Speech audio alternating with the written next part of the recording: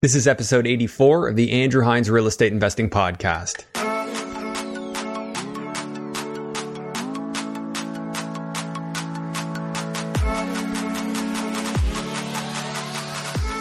Welcome to episode 84 of the Andrew Hines Real Estate Investing Podcast. Today I have Russell Westcott on the show.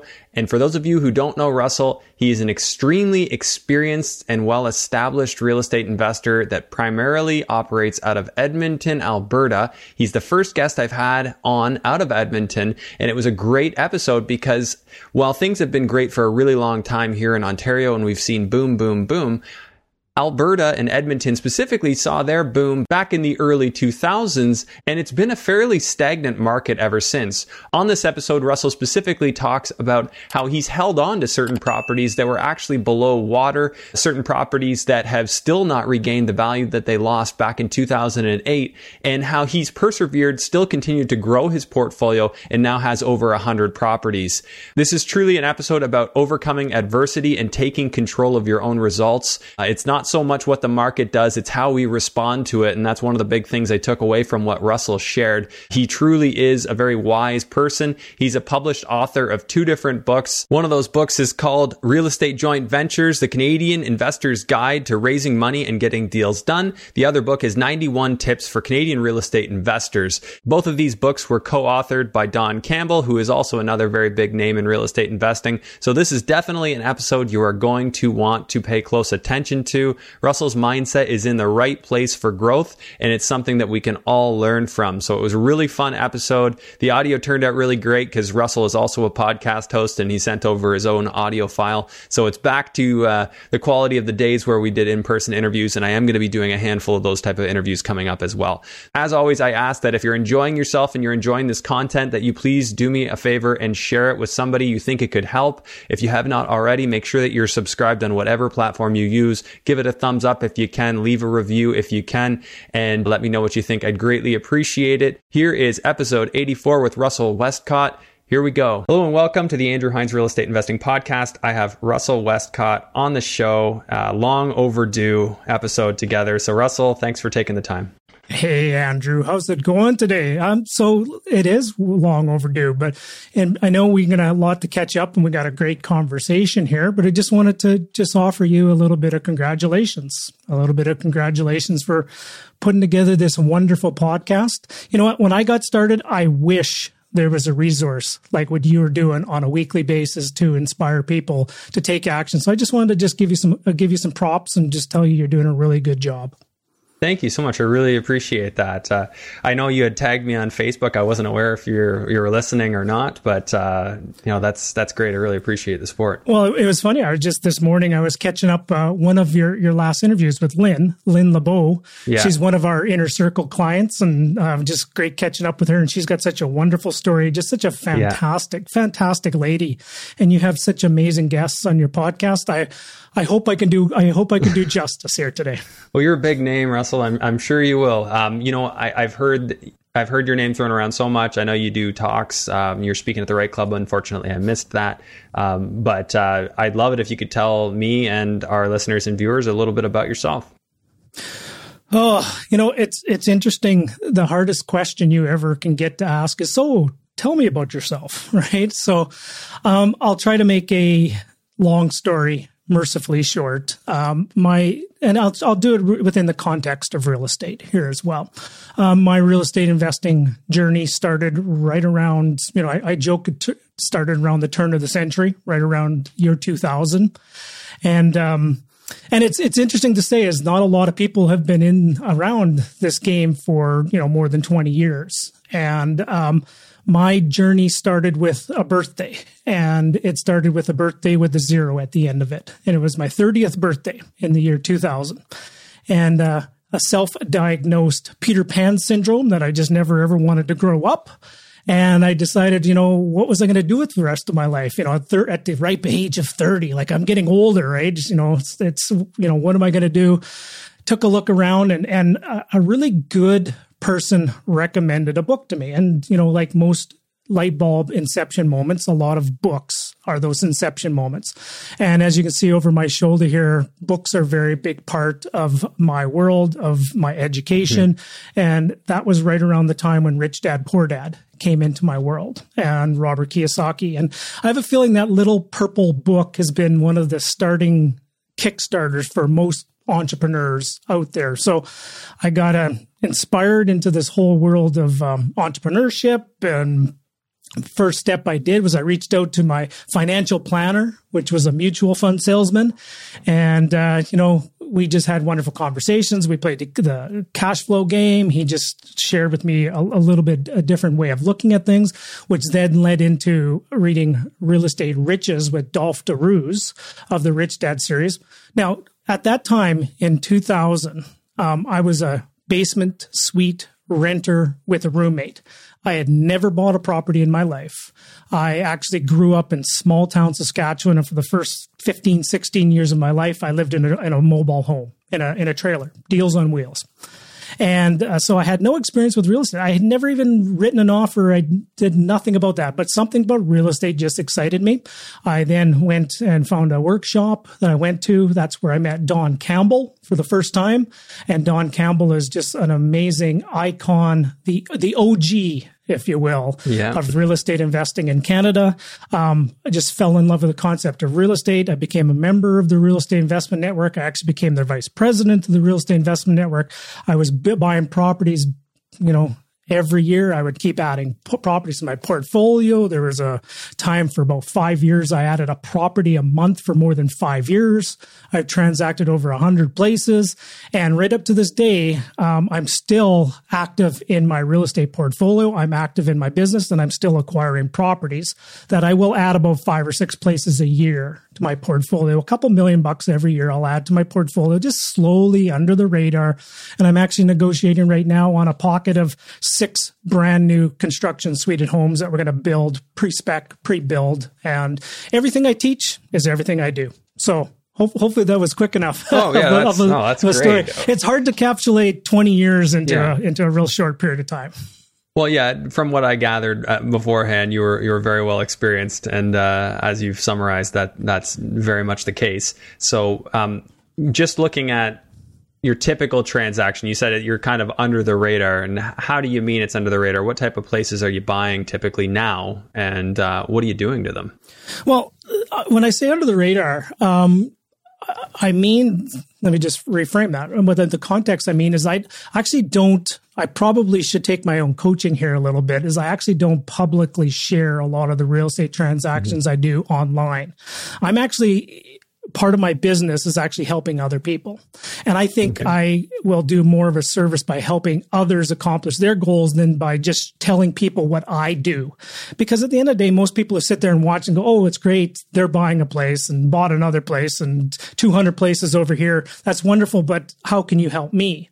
So I'm more interested in sharing other people's stories. I'm more interested in sharing solutions to this, not just putting out what I do on the social media airways. I would much rather share a solution to a challenge that somebody's have as opposed to just broadcast my story. Okay, so to succinctly answer that question you asked is, in target market I have is Edmonton, Alberta. It's when I started investing, where I bought my first place back in 2002, and I've been invested there ever since. And lately, I've pivoted my investment opportunities into new construction homes, into suite properties, side-by-side duplexes, 4plexes, 6plexes, 8plexes, all brand new construction. Still in Edmonton? Like still to this day, everything? Everything's in Edmonton or northern Alberta, different places. I've toyed a few investment opportunities in interior BC and Vernon. Did a couple projects in the lower mainland of BC, but everything's been either in Alberta or British Columbia. Okay. Do you know Corey and Tiffany Young? Yep, know them very well. Okay, I've heard them speak a bunch of times. I was always hoping to get somebody on the podcast that was investing in Edmonton, so that's great. I'm going to have tons of questions for you. Well, I'll tell you what, Edmonton, and this is just my own personal opinion, is going to be, in a few years from now, people will be wishing that they had invested in Edmonton right now. And that's my personal opinion. So, and tell me why. Well, I think it's okay. There's a lot to unpack there, but number one is the peak house price in Edmonton was about 12 years ago, where that was the peak house price. So the housing market in Edmonton has been either flat or actually declined since probably 2007, 2008. Okay. So a market cannot keep going up in value forever, and a market can't keep going flat forever. I firmly believe that the numbers are starting to align for the rent ratios, the price points, the inventory positions, the pipelines that have been announced that are starting to be built, the employment numbers.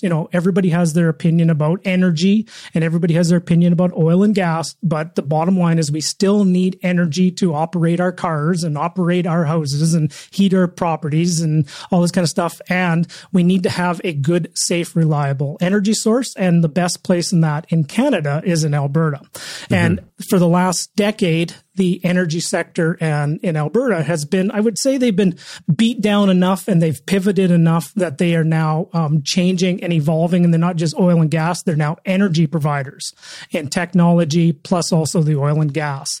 So there is a lot going on. And, Andrew, I just think the numbers make sense there too.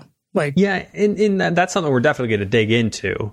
But I mean, my understanding just from talking to Corey and Tiffany is that you go up and you go down. Like rental rates are unlike other markets that I've really been familiar with, in that I've heard that Edmonton, you could have a swing over a couple of years of $400 higher or lower, depending on how oil and gas is doing at the time or some other market factors. Has that been your experience, or is that just an isolated story I heard? No, it's 100%. There was times in the heyday that I was getting probably $400 to $600 more in rent per unit. Okay. Now, interesting to note, it's a little bit of a double-edged sword. In Alberta, they don't have rent controls. Okay. So the market fluctuates based upon the market. So some people go, oh, you're so lucky you don't have rent controls. Well, I don't know in a rent control marketplace that has gone down that I'm aware of. And typically in rent controlled marketplaces, the rents are higher than non-rent control marketplaces, where free market economy rules the day. But the one thing in Alberta is they definitely have the most friendliest landlord and tenant laws for the landlord. And I'll just give you an example. At the end of a term lease, Andrew, in Alberta, it's the landlord's choice if you want to renew or not. Oh, it's not the tenant's choice. Right out. Let's put it this way, you wouldn't want to do business that way and give them no notice, but it is the landlord's choice at the end of the term if they want to renew or not. The tenant doesn't have a choice.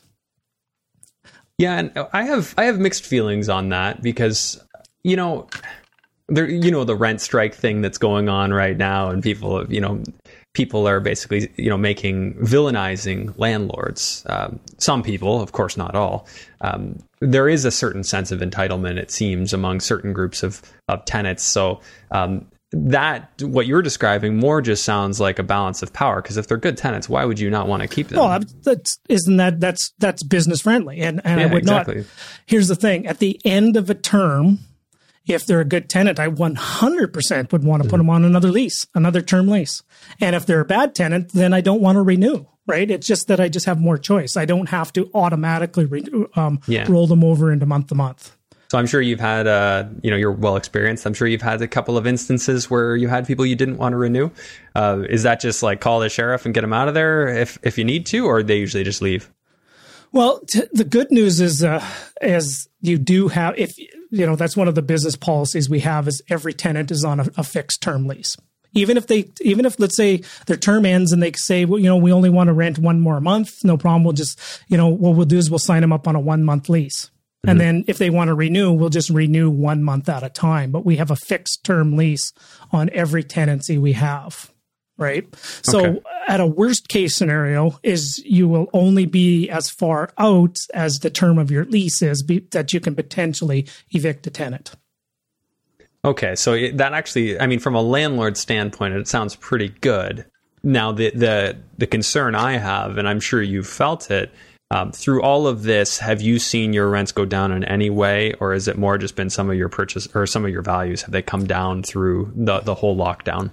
Well, here's the thing. Now there's a lot of a conversation we could unpack there, all on its own. Pleasantly surprised on what has actually happened since the lockdown. And I think most people are probably in the same boat. Now, here's my quick take on this. When everything started happening and unraveling and, announced of this pandemic word and all this kind of stuff, I started rounding up the wagons and defense first before offense. And at that time, I had to take my business plan I had and threw it out the window. And I started over. And I started over by building 3 business plans. I built a good plan, a bad plan, and an ugly plan. And I've been executing against all 3 of those plans ever since. Now, some people go, well, which one's it going to be, Russ? I can't answer that. I honestly, if anybody asks me what's going to happen in the marketplace, I don't know. And if anybody knows what's going to happen, I think they're speculating at best. So exactly. It's either going to be good, it's going to be bad, or it's going to be downright ugly. And I'm doing something on all 3 of those. For example, if a market turns ugly, I'm already in the background building websites to attract distressed sellers. I'm refreshed on all my buying properties, taking over properties with agreements for sales and vendor takebacks and seller financing strategies. I've got all those things there, and I'm actually I'll have an implementation plan to attract distressed sellers if it turns downright ugly. If the market is going to be bad, which I term a market bad would be just a slow nothing for years and years and years. And what I'm doing is I'm selling off some of my old underperforming properties or renovating back up, and I'm turning them into new construction properties, lower maintenance, better tenant profile, easier to maintain, under warranty, and I'm changing that portfolio. If it's going to be a good market, which if I was to be totally honest, I think the market has actually been extremely strong, stronger than I would have ever thought. But who knows what the future will take. If it's going to be a good market, it's just the same plan I had in January of 2020 and just start executing against that. So I could go on and on about those right there, but I just wanted to just provide value for your audience that there are 3 outcomes and I'm taking action on all 3. And I think that there's something people can take from that in any market, no matter where you are, is that you got to be watching what's going on, and you should have a plan A, B, and C, which is more or less what you've just described. Hey, if things stay good, we keep going, but we have a plan B, we have a plan C. And I've been around the block long enough to know that the market isn't going to determine whether I succeed or not. I'm in full control of how I'm going to react and the tactic that I use in the market. I'm going to do whatever the market provides me is what I'm going to do. Okay. The market doesn't dictate to me if I'm going to succeed or not. Now, there are markets that are easier than others, and there are markets that might have less challenging times or less struggle. But at the end of the day, it's your resourcefulness, not your resources, and it's not the market that makes the difference. Okay. And I absolutely agree, because where there's a will, there's a way. That expression obviously comes from something, and clearly you have the will to make it work. Just in terms of factually, because I have not been following it, has there been an overall decrease in average sale price in Edmonton? No, that's actually gone up. It's gone up. Wow. Yeah. Because I know, so just, this is anecdotal. When I say gone up, like we're talking marginally. Very marginally. So anecdotally, I know many people that were like friends of mine in high school that moved out to Alberta that have now left in recent history, which I think what you're saying is it makes it an opportunity. I would have just thought you would have seen potentially some decrease in value. Have you seen rents affected at all by this? I have not on my portfolio. Yeah. As a matter of fact, some of the clients and some of my coaching clients have seen rent increases, very marginal rent increase, right. But it's nothing like what you guys are seeing out in Ontario. Mm-hmm. And, I have my opinion a little bit about what's going on in Ontario too, of being somebody who's been through, my personal opinion, an unsustainable boom. Like we had years where we were 35% growth and 53% growth year over year, and that isn't sustainable. Yeah. So when did that happen for you? Like I think you said 2007, and I remember that because my brother owned in Edmonton at that time, and had these awesome values, and then it went down, and he was obviously a little disappointed. Yeah, I actually doubled my portfolio in 2007 and 2008 at the absolute worst possible time to add all those properties to my portfolio, and in some cases, those properties 12, 13 years later are not what I paid for them 12, 13 years later. Are they cash flowing? Yes, that's the only reason I can hang on to them. Well, hang on. Some of them, they're challenging. They're challenges because, when a tenant moves out and, maybe you have a $3,500, $3,600 repair bill, carpet and paints and all that kind of stuff. It's cash flow gets really, really tight on those properties. Yeah, I can imagine it would. And then, of course, you've got the volatility there because there is a little bit more volatility in Edmonton. It could go up, could go down. I'm guessing that, you've got a few that you wouldn't necessarily have made that choice if you had the foresight to know what was going to happen. But, of course, you've balanced it out with probably a lot of good cash flowing properties since. Yes. And there's a lot of bad ones in there, too. And some of them I can't sell for and to get what I put in. And some of them mortgage balances are higher. There's so a they're lot underwater. of people. Okay. Some of them are, absolutely. And a lot of investors at that time during the heyday refinanced their portfolios, sucked all that equity out, and they can't sell it for mortgage balance today. Right.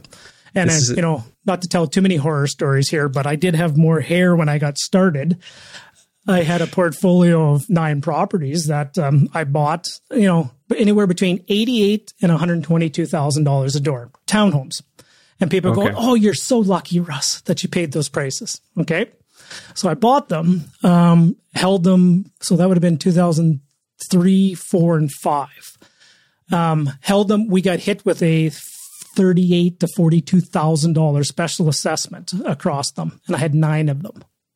Okay, you can put that in your calculator. Okay. Special assessment from condo? Correct.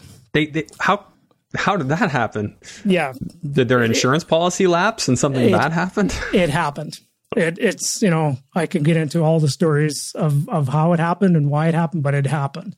And so what happens when you have those kind of special assessments is that people will probably panic sell. People will sell them. Some people walk away.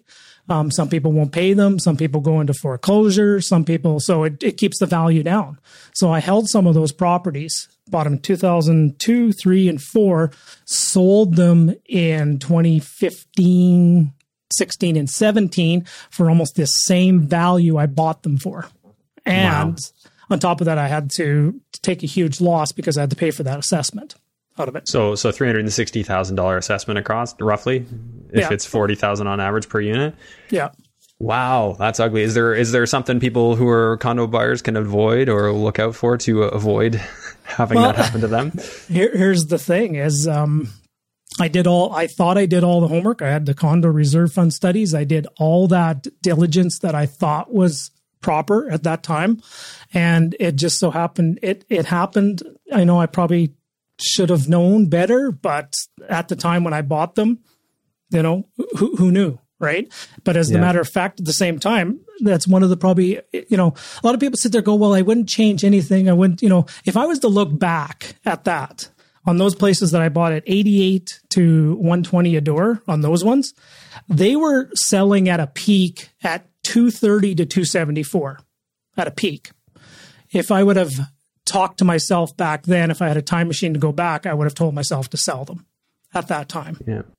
Right. But, hindsight is 20/20 always.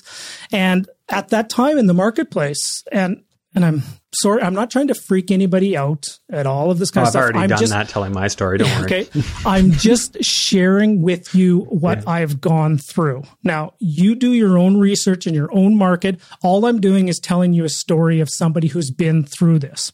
When I start seeing markets where people are teaching you how to win multiple offers and things are going $100,000 hundreds, $200,000, $300,000 over list, and lots of people out there touting about how to win multiple offer bidding wars. And somebody buys a place and they put a little bit of lipstick and paint on it.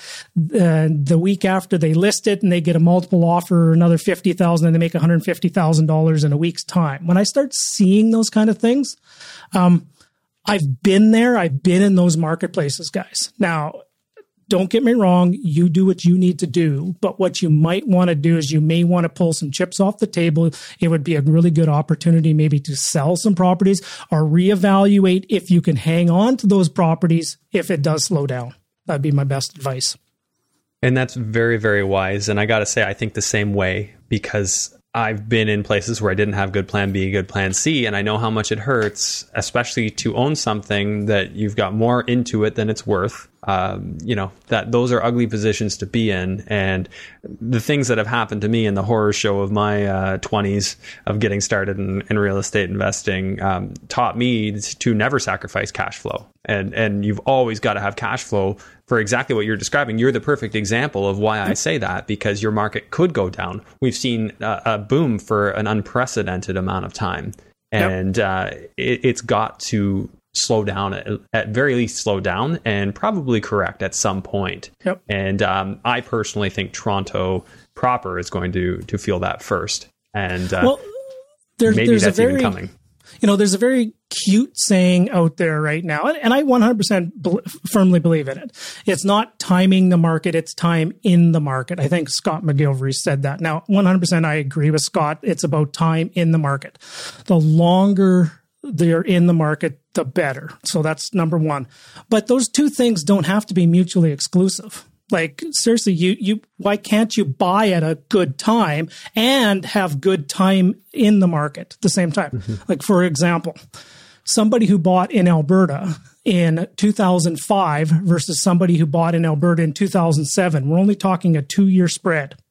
Those two people, the someone who bought in 2005 versus someone who bought in 2007, those two people have completely different decisions and different scenarios and outcomes. And we're only talking a 24-month period. Mm-hmm. Like, one person sitting there going, I can't sell my house because it might be underwater and I can't get back what I paid for it. The person who bought in 2005 saying, you know what, it's not what it was and it peaked, but you know what, I can still sell it. And because I paid a good price for it, I can still get out of it and lower my price and move on. And actually, I made some money on it. Just not as much as I wanted, but I can still move on. Hey guys, just wanted to pause the episode for a second and let you know that I am actually hiring a new position that is going to be an administrative assistant. So if you're somebody who's interested in working in the real estate industry and learning what it is that I do on a daily basis and are willing to commit to a full-time position here in the Burlington, Ontario area, I ask that you please reach out to me on one of my social platforms, whether it be Instagram or Facebook, at The Andrew Hines, and let me know that you're interested and why you're interested, and I will follow up with you on how to apply for this position. So this is for somebody who is an A-type, very organized, very diligent, able to be a self-starter and follow up on things. You must have good communication skills and tact, and you must be ready to learn. That's the very most critical part. You've got to be ready to learn. This isn't just a start and quit once you get what you want. This isn't a coaching or mentoring position, but this is a position where you will learn a lot. And it is a demanding position, but it is something that I feel it can be very rewarding. And I would really look forward to your application if you think that this is a fit, or if you know somebody that you think this would be a fit for. I would greatly appreciate you making that connection. Thank you very much, and we'll get back to the episode. I don't think a lot of people who haven't been in this long, most people getting started, right? They haven't experienced it on their home, or at least, things have been so good for so many people. Maybe I was fortunate enough that whole thing wouldn't change anything. I think a lot of people say that because they learn from it. And I suppose I say it the same way you do. I'm like, I don't know if I want to say I wouldn't change, because if I could have not gone through some of that pain, it sure would have been nice. But at the end of the day, we can't cry over the spilled milk. We can go, as an early mentor once said, is don't cry over spilled milk, just go milk another cow. Right? Yeah. Well, I mean, think about how much it shaped you as an investor to have gone through that. And then it made you probably so much more careful than anybody who had been told that lesson, right? You could have been told that lesson, but to have gone through it, the way that that's internalized, makes you a whole different kind of investor. Yeah, I'm a better coach because of that. I'm a better mentor. I can advise people a little bit better because I've been through it, right? I'm a resident of the land. I'm not a tourist of that land. Like, I understand and I have an empathy when somebody comes to me and they're having a conversation about this property's upside down and this has lost some money and I may have to sell my house and all this kind of stuff. I have empathy because I've been through that. I know what it's like to sit there and face a $300,000 to $400,000 cash call. And what the heck do I do when I get that notice? And I'll tell you, the first thing I did was I cried. So. Yeah. And you know what? I'm sure I've had a few moments that I remember just having an absolute mental breakdown when I pretty much got told that the property I had bought in the States was just worth nothing and I was going to have to pay to get rid of it. And that was basically, so not only had I lost my investment, but now I was going to have to pay to get rid of it. And that was kind of I had to bring checks to the closing table to sell a property to get rid of it. Yeah. But at the end of the day, here's what happened was once I cut that, and I'm trying not to make light of anybody if there's ever been cancer in anybody's family, I'm not making light of that, but I had to cut a tumor out of the portfolio.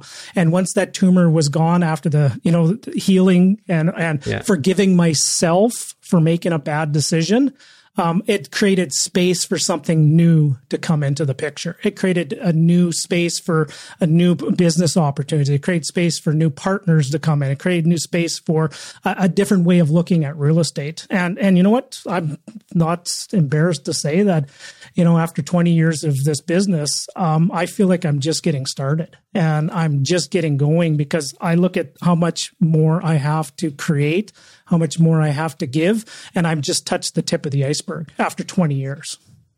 Wow. That's, wasn't expecting that. No, I've just got started, honest to goodness. I can definitely relate to what you're saying though, because that moment I told you about when I finally accepted that it was done and I just handled it, got rid of the property, took the loss, I felt free.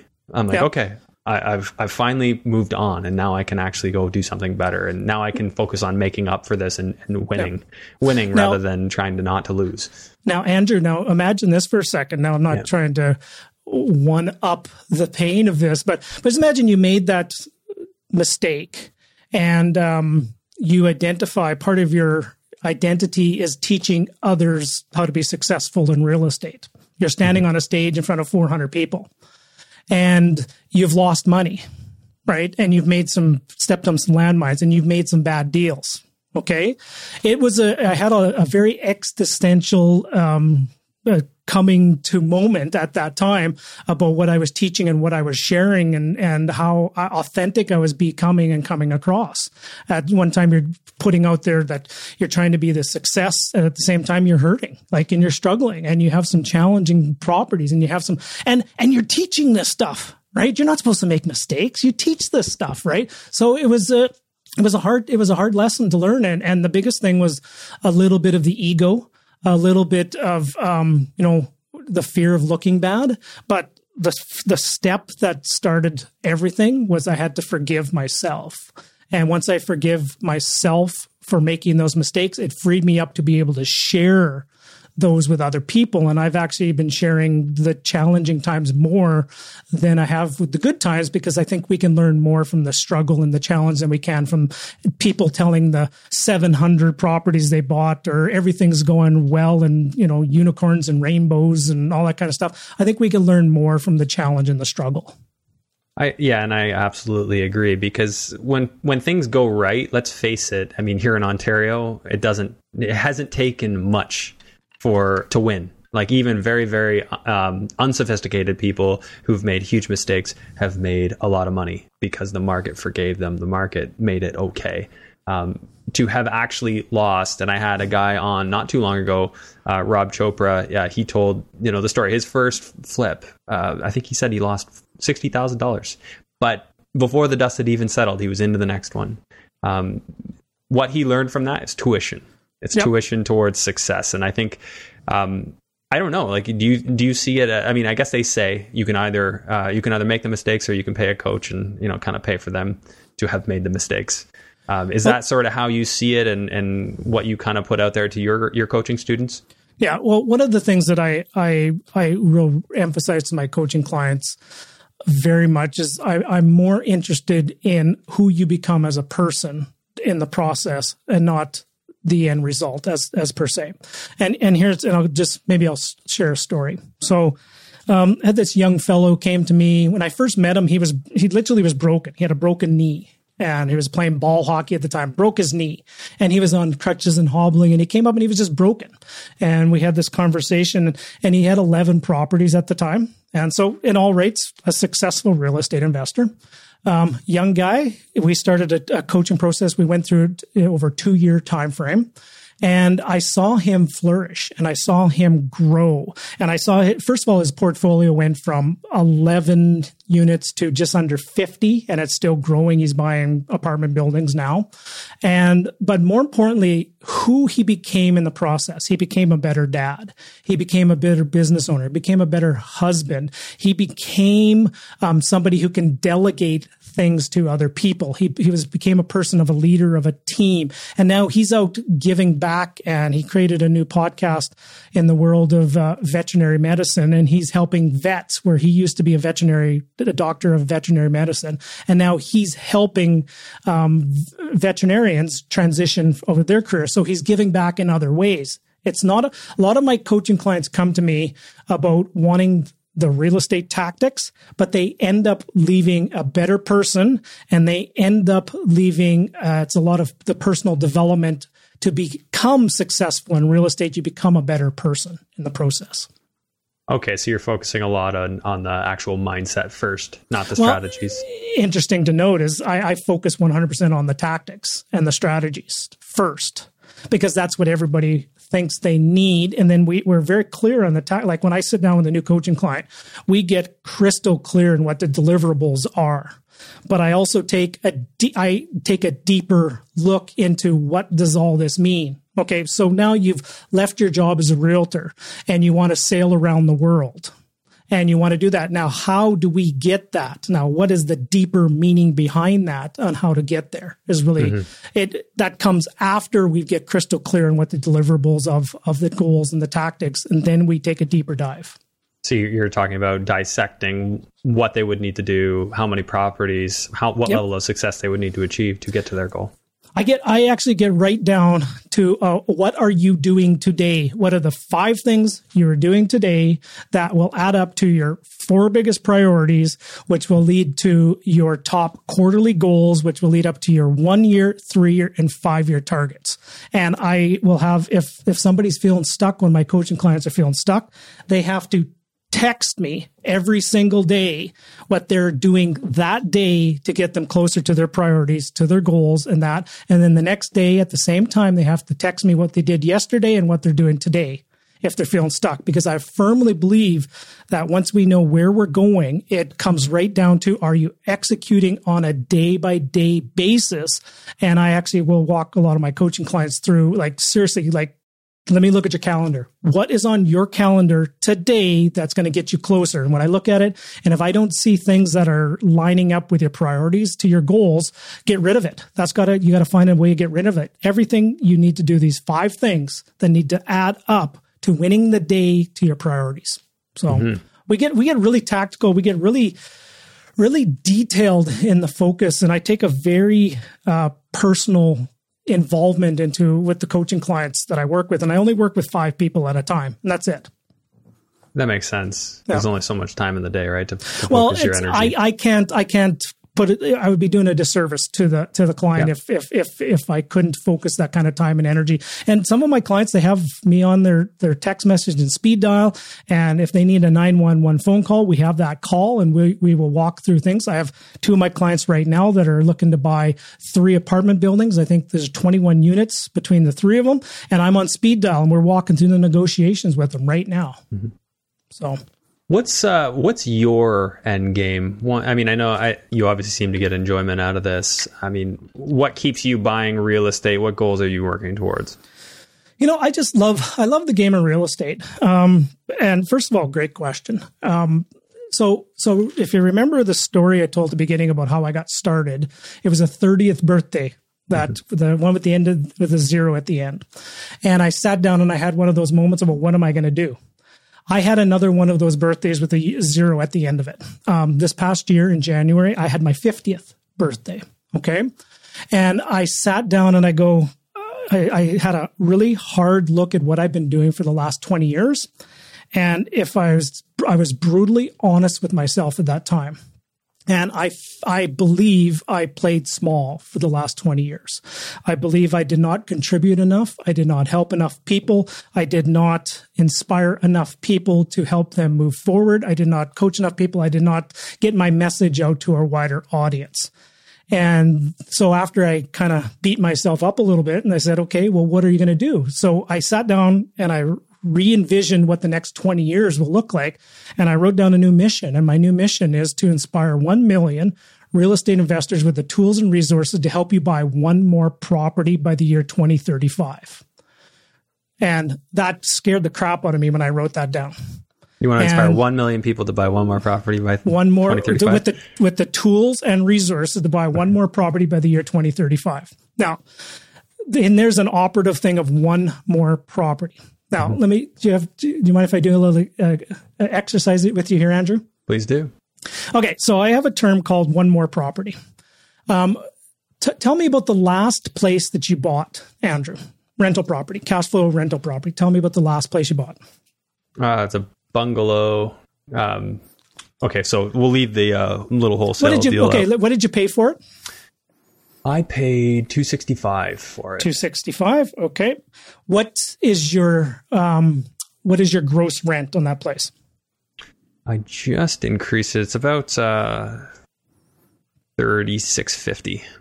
$36.50. Okay. So if you had that place, let's say in 15 years from now, that place was free and clear. Okay. Tenants paid off. Market didn't appreciate $1 in 15 years, and you had some acceleration strategy. It looks like you'd probably have some good cash flow there in that property. I renovated it. Yeah. Sorry. Left that part out. But go ahead. Okay, so let's say 15 years from now, the property did not go up in value, but the tenants paid it off and you had some acceleration strategy that was free and clear. Okay. Mm-hmm. You just created a $265,000 pension plan fund. Yeah. Okay. $36.50 if you had a 40% operating expense ratio.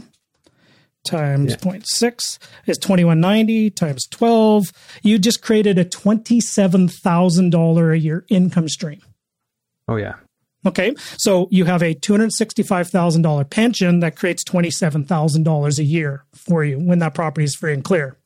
Mm-hmm. Now, to you, if I was able to give you a tool or a resource or an inspiration or a kick in the butt to help you buy one more place, okay, that to you in 15 years is worth $250,000 and $27,000 a year.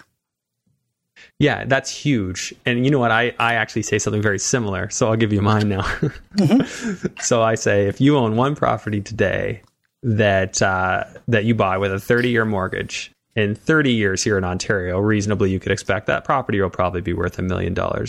That one property just made you a millionaire. Yep. In 30 years.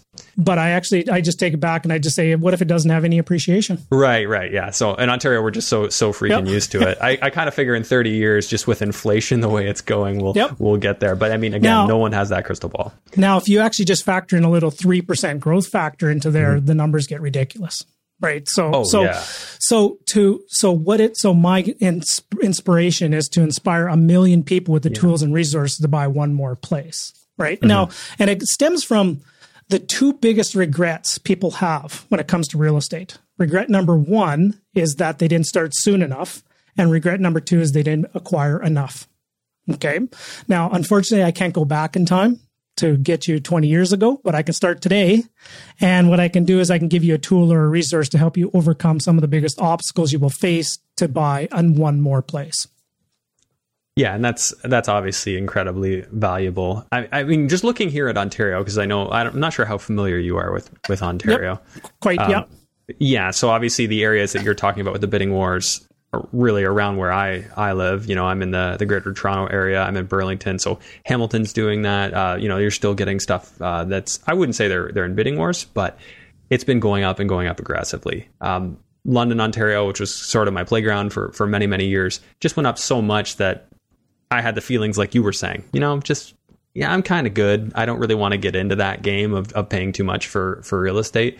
So I've kind of cooled it a little bit on that. Looking at other markets, I've identified some good ones that they're just underpriced compared to everything else, and there's good cash flow in those markets. So I have my coaching clients are buying in Sarnia, Sudbury, Thunder Bays, those kind of places, and they're just crushing it. Yeah, there's obviously like great cash flow. Yeah, I've had 2 guests up from North Bay, Sudbury and Timmins areas, like great cash flow up in those markets. I still think there's some good value to be had down in the Niagara Falls direction, getting into Welland, Fort Erie, and then of course going up towards Owen Sound and things like that. Those are markets where I just think, compared to where they're located, still seem to be an opportunity. Well, here's the question that I ask people, and some people have been able to give me good answers and some people have not.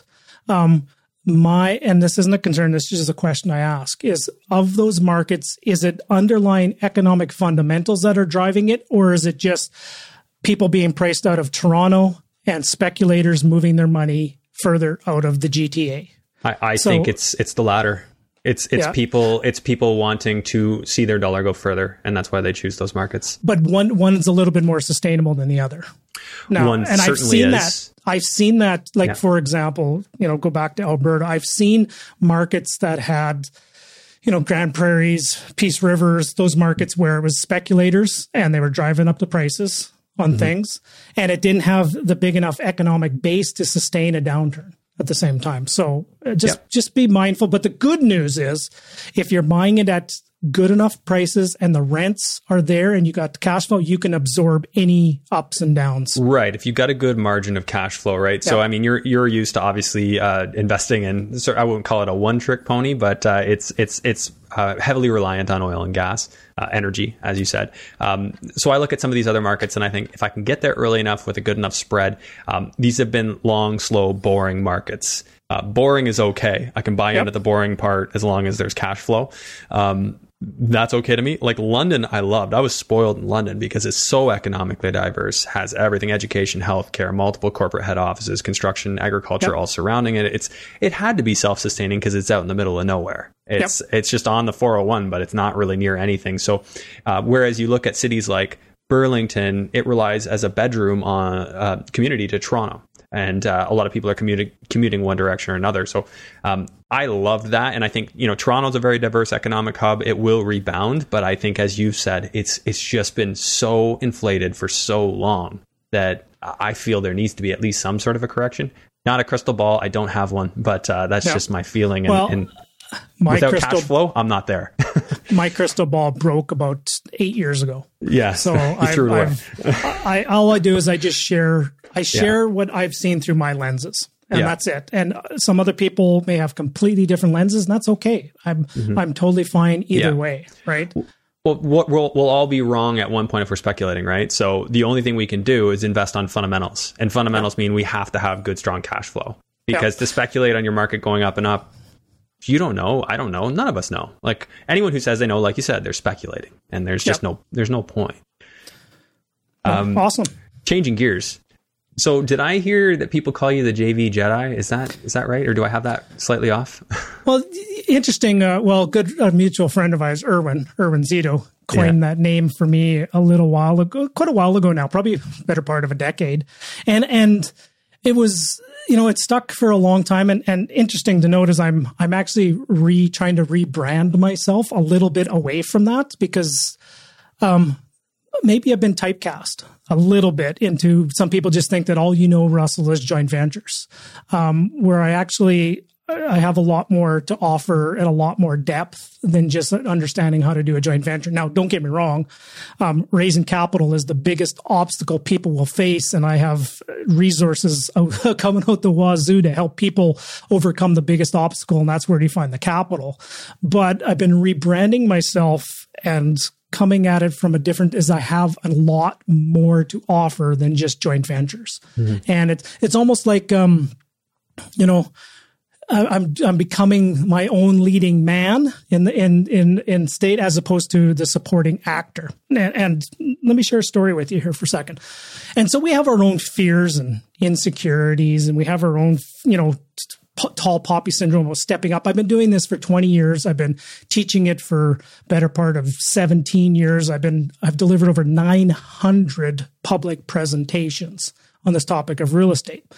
I've been now venturing down into the States, and some people have been, some avenues have been opened up for me doing some training and teaching into the States. And I sat there and I go, oh my goodness, what will they learn from me? I'm just a simple farm boy from Saskatchewan. I don't know what I can teach these guys. This is the US, right? These people, they have all these big groups down there. And so I've been on a couple podcasts and a few things down there. And I taught just fundamentals, like the simplest things that literally I learned 17 years ago, like simplest things. And some of the hosts and the people doing go, oh my goodness, that's revolutionary. Where have you been hiding all these years? And I'm just in there going, sometimes we're our own worst enemy, and it's our own insecurities that will stop us from keep moving forward. And I think we all have something to share with others. And I've been doing it for 20 years, like I said, and I'm got a bigger audience that I need to tap into. And you know what? I'm willing to do the work. So that's awesome. So as far as your portfolio right now, are you primarily with joint ventures, or is it a mix of stuff you've done on your own and joint venture stuff as well? Both. So it's just a mix of everything. The simplest strategy for my portfolio is I'm repositioning my old into new. And the other strategies I'm doing is I'm actually maybe in my age group that I'm now at, I'm actually have an executionable, a plan that I'm paying off all my mortgages. And I actually have within 5 to 10 years, I want to be free and clear of all my mortgages and all my properties.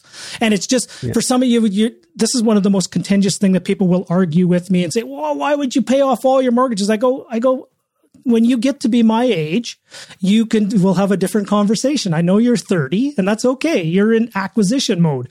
By all means, lever, buy, acquire. There comes a time when you have to pay all that money back. Okay. And the difference between somebody who has a free and clear portfolio and somebody who's levered up to 90% is one sleeps a little better at night. Absolutely. Having that lower loan to value, and I know like leverage is obviously the name of the game when you're growing, but having that buffer helps you absorb and not go underwater. And also usually if you're in that situation, your rents are such that your cash flow is a bit better as well. Absolutely. And then you can actually start enjoying the life. So I'm in a cycle right now where I'm working probably harder than I ever have. Mm-hmm. If any of you follow me on Instagram, you know what time I get up in the morning because I post it every day on my stories. 5 days a week. I actually give you guys a break on the weekends when I get up. But I'm working harder than I ever have. And I'm enjoying my work more than ever. I enjoy the properties that I'm buying. I enjoy the businesses that I'm looking to do. Like a business partner and I were looking to maybe put together a property management company, adding some additional services. And what I'm really enjoying the most is in the business of helping others, because I've been blessed with all this experience, all these mentors, all this wisdom that I've had over all these years, that it would be a shame if I did not share that with the next generation of people that are coming into real estate, because there is a lot, there's lots of information. I think there's not a lot of true wisdom and leadership that is being provided out there. And I think there's an entire new generation that needs that leadership. And that's what I want to do. Leadership in this field? And within the context of real estate, yes. Yeah. I think you've probably seen it too, but, something about I like how things have changed, right? It's a much more giving environment. Back when I started, it was all run to the back of the room and sign up for and then sign up. And then, I never liked that much. No judgment. That just didn't really, wasn't really something that I loved. And now I feel like there's just, like you said, there's this like the resources available now. People just kind of giving away what they have. Like all the people who come on to this podcast, such as yourself, that are just giving it away, which is amazing.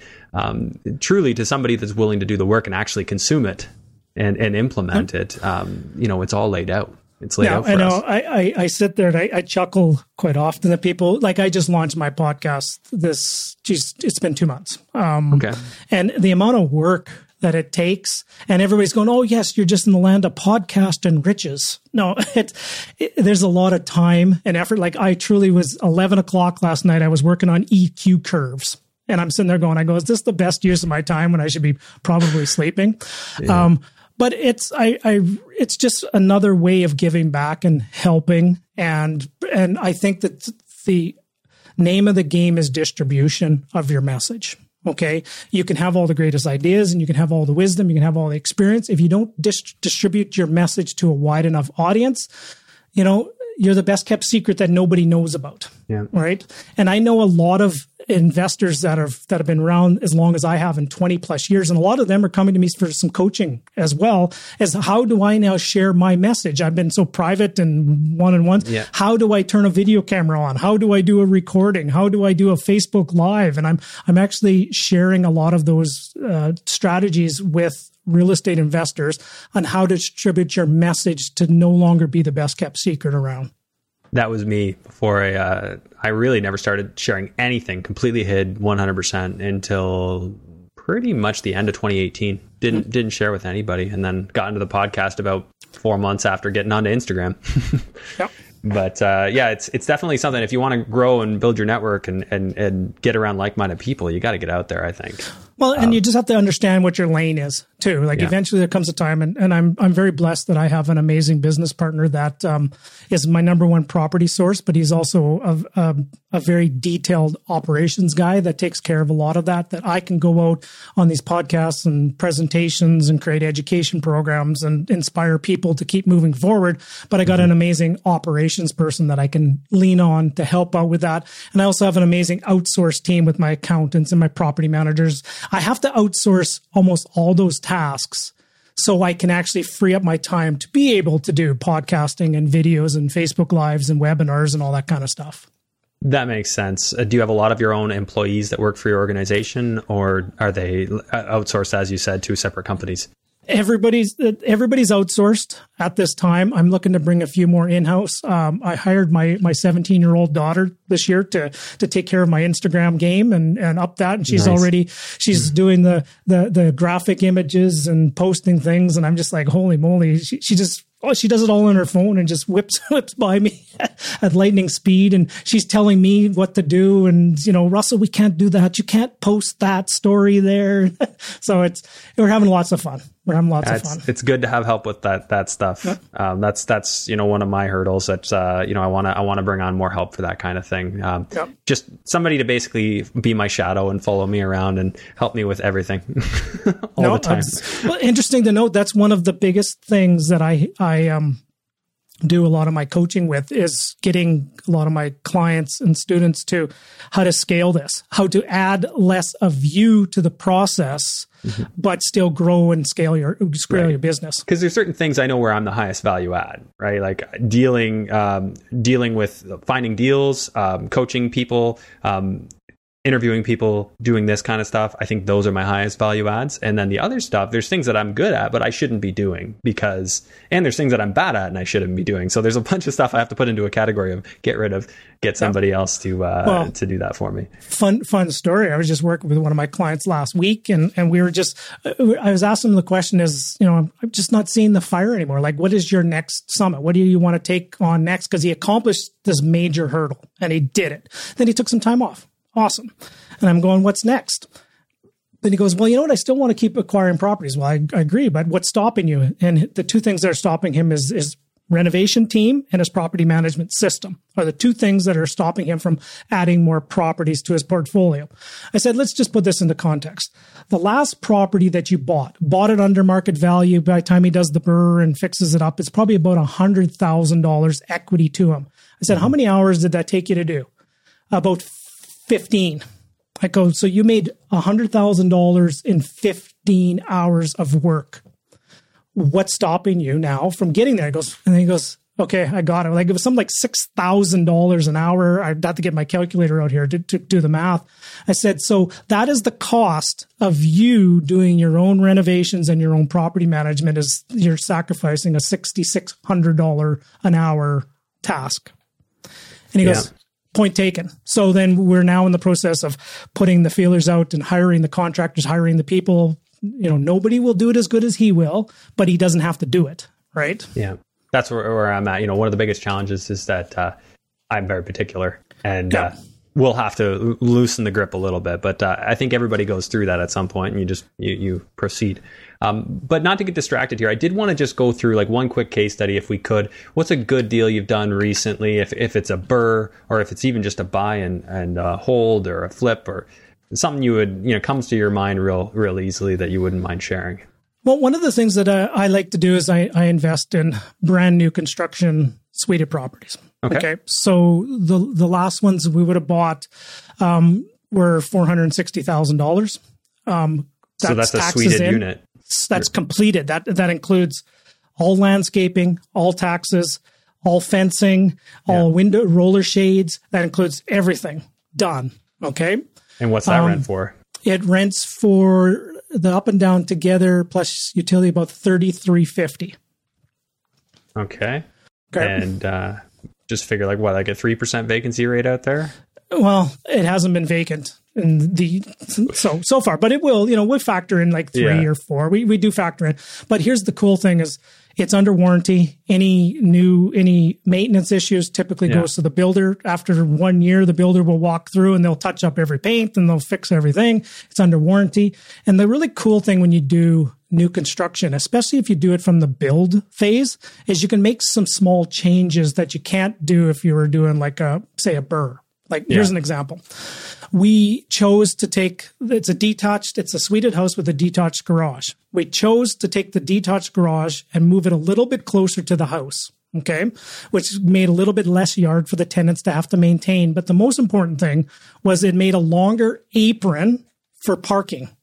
Okay. So now we can have 2 cars in the garage, 2 cars on the apron, and 2 cars in front. We now have parking for 6. Right. Nice. And because we did that on the design phase, we now added 2 more parking spots as opposed to what we could get before. Okay. Another thing is, we'll do like composite decking, aluminum railing. We'll do those kind of things because they have no maintenance. Right. And the less maintenance issues I have, the happier I sleep with things like that. Yeah, I agree with you there 100%. So we actually design it up front to do that.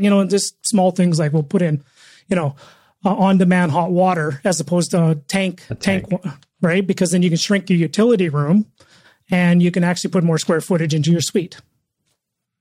Yeah, that is the reason to do that too. Some people think it's for efficiency. The efficiency is not really that much more, but the room, it's actually you can shrink your utility room to get more rental space. Absolutely. Yeah. What were your taxes be there? Taxes on those, they're roughly around $300. Maybe 208. I think it was 208. $208 a month. Okay, and then insurance on something like that about $1,500. Yeah, insurance is ridiculous of late, but it's $1,800. I think it's $1,800 per property. Yeah, I just got smacked with a really ugly renewal. Do you pay anything in? What do you budget for maintenance on something like that?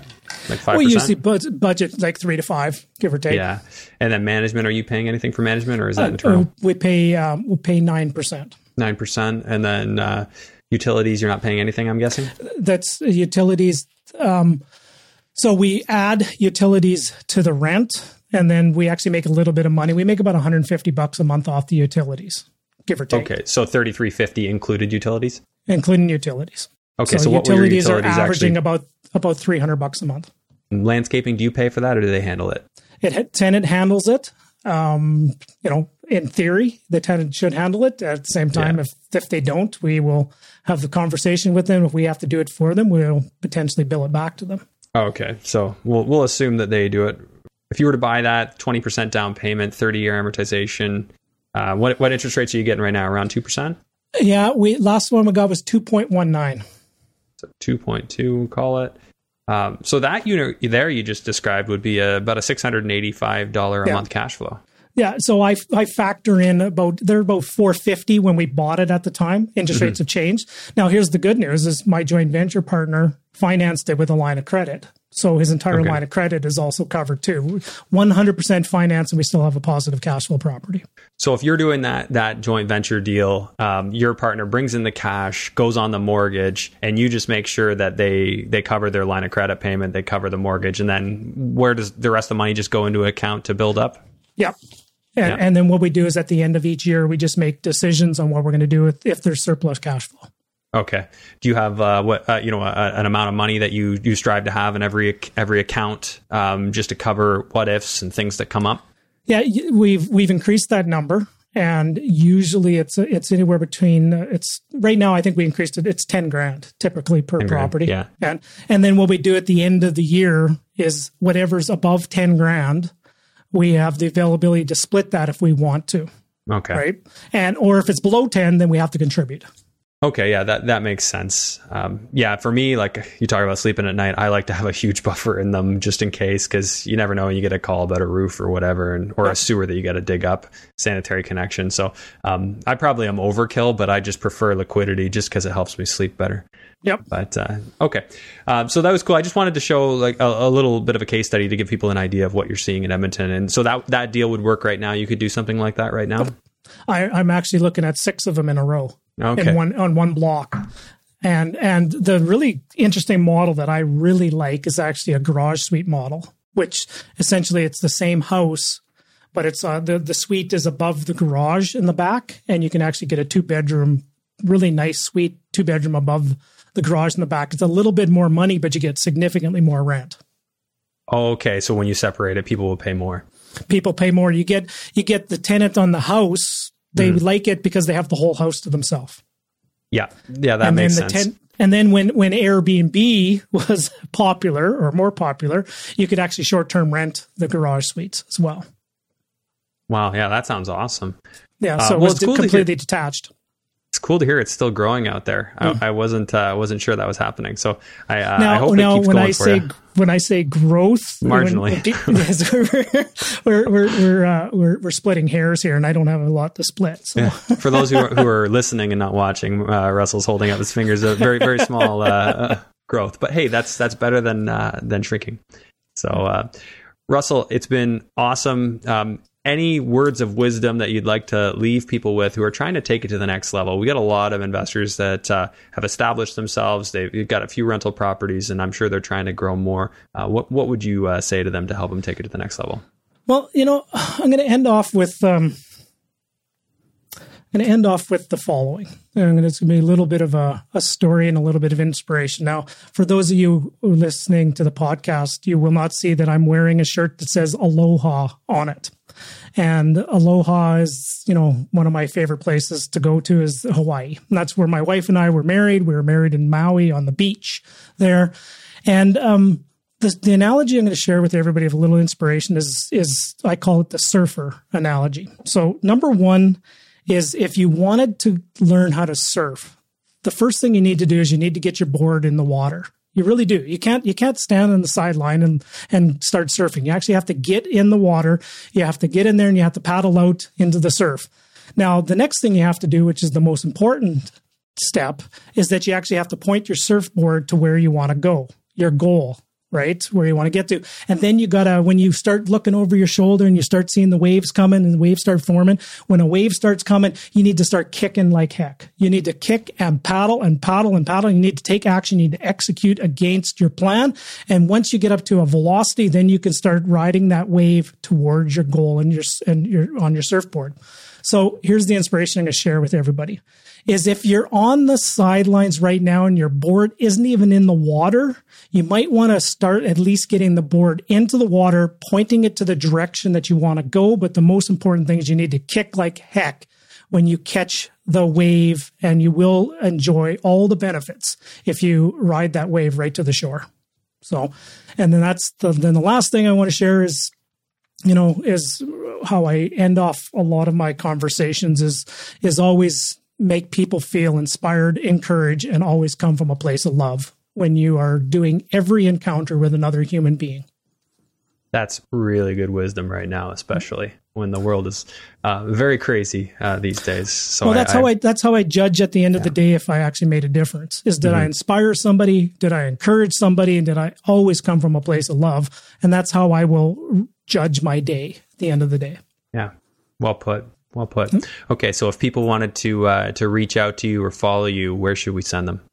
The easiest place would be just russellwestcott.com. Everything, I think all my social media channels, everything is just my name. The hub of everything is the main website. And if we had more time, I could share a fun story about the website. But I think everybody needs to have a good digital presence now more than ever. If you don't have either a good website or you don't have a good social media presence, you're going to be left in the dust with things. So by all means, if you want to, this may sound like a flex or I'm tooting my own horn, I probably have one of the best websites out there. If you wanted to go check it out about what it's about, it took a lot of time. Now, I never saw the backside of a website until about 3 years ago. So I had no idea even what a website and how to create one. And I had a mentor of mine. I was sitting with a mentor of mine. I was sitting there going, I was, almost like bragging a bit about here's what I've done and here's what I've done. And I've done that all without a website. And my mentor, my coach said, he goes, yeah, just imagine what you would have done if you had one. Point taken. So then I learned how to do it. And I'm very proud of that home base and that website. And I would say it's probably one of the best that you will see in this space within the Canadian real estate investors. Well, I'm going to have to go check that out. Yeah. Okay. I'll put all that in the show notes and make sure people have access to them. I'll probably put your social handles in there too, just in case they want to follow. That's really great. I really appreciate it. Russell, thanks so much. And I'm glad we finally met. So now we can stay in touch. Yeah. Anytime, brother. Sounds great. Thanks again. And we'll talk to you soon, Russell. Okay. Bye for now, guys. Thanks for tuning in to today's episode. Just a friendly reminder that the kindest thing that you can do if you're enjoying this content is to share it with somebody that you think it could help. I don't have a big marketing budget for this podcast. Everything is word of mouth. So your sharing this content means everything. Thank you again. I'll look forward to seeing you on the next episode.